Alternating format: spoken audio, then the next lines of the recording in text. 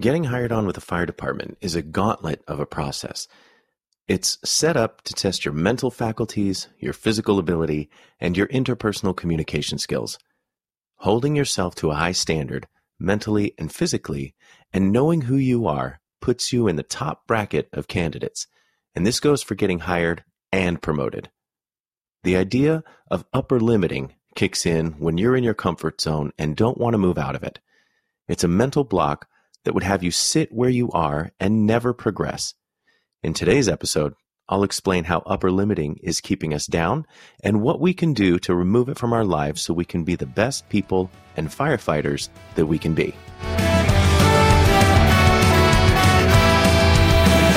We feel like it's up to us to hold the line as we light the spark within ourselves that comes from way deep down inside. We're so sick of the status quo. We are here to let you know. Unaddressed problems are a liability. Core values, the brotherhood you need. Accountability. Ignited we stand. Ignited we fall. Remember, if you see a need, own it and take action. Ignited we stand. Ignited we fall. Be the ideal firefighter you'd want on your crew. Be ignited. Sometimes when we're working so hard for something and we finally achieve or obtain that thing, we become complacent and rest on our laurels. And if you've listened to this show for any reasonable amount of time, then you know how much I hate complacency. Our brains do a thing where they kind of trick us into contentment and they make us feel like, well, I've arrived now, so I don't need to do anything more. This is where the oxymoron of the fat firefighter comes from. People can reel things in and put up a front long enough to get what it is that they want. Then, once they have that thing, they can take off their mask or unbuckle their belt, proverbially speaking. For example, a person can bust their ass and do everything they need to do in order to pass the candidate physical ability test. And then once they check that box, they feel like they no longer need to hold to a standard of physical fitness.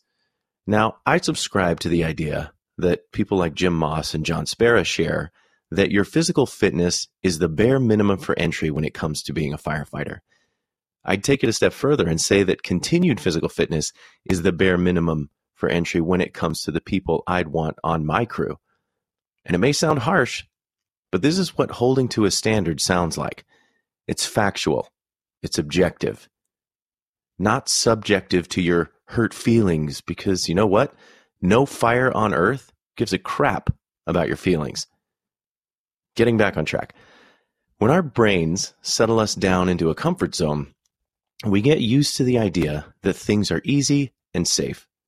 And I'll tell you right now, we didn't get into this career because we want to spend long periods of time being safe, right? Safety third. We got into this career because we like the diversity that the day brings us.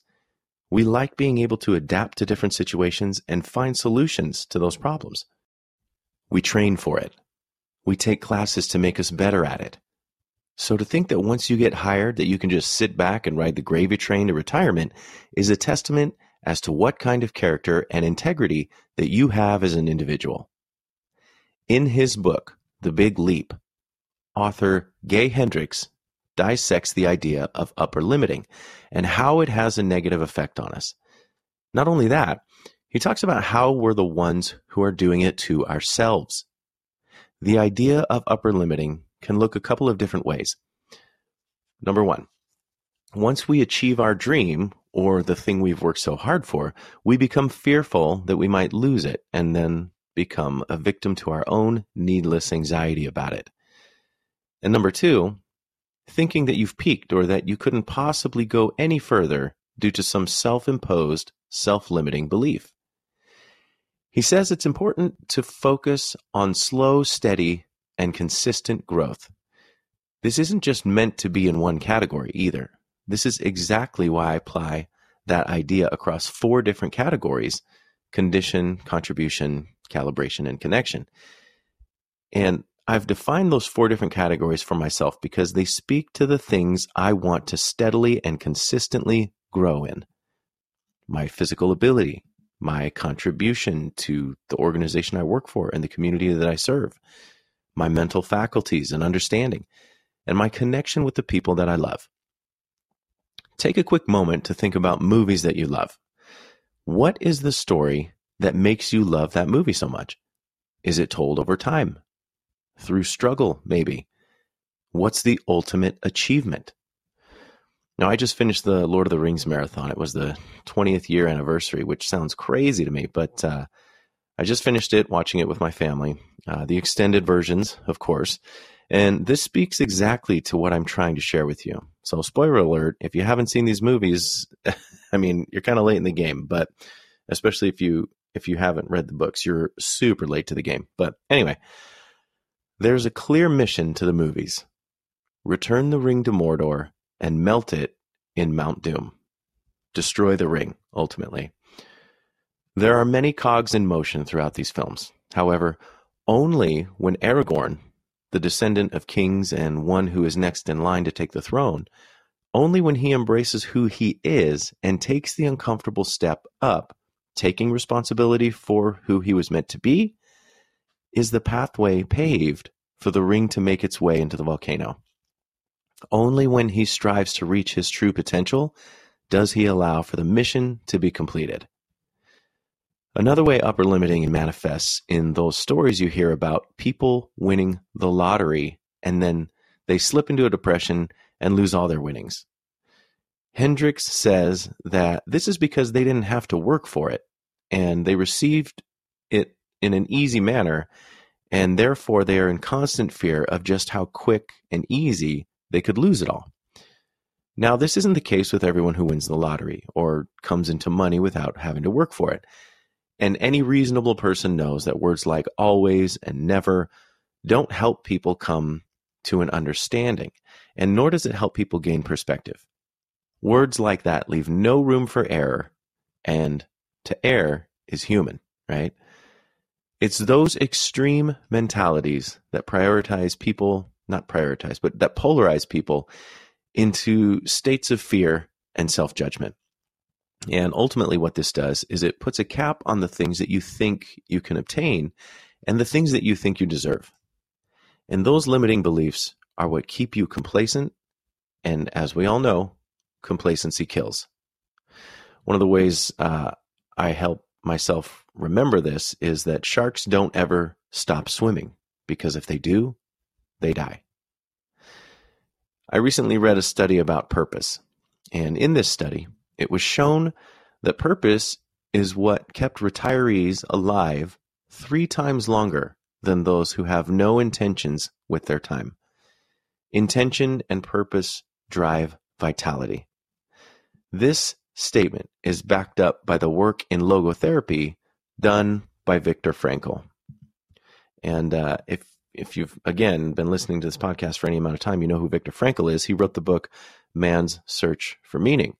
And he did it, and he studied his defining career thesis during his time in 3 separate concentration camps.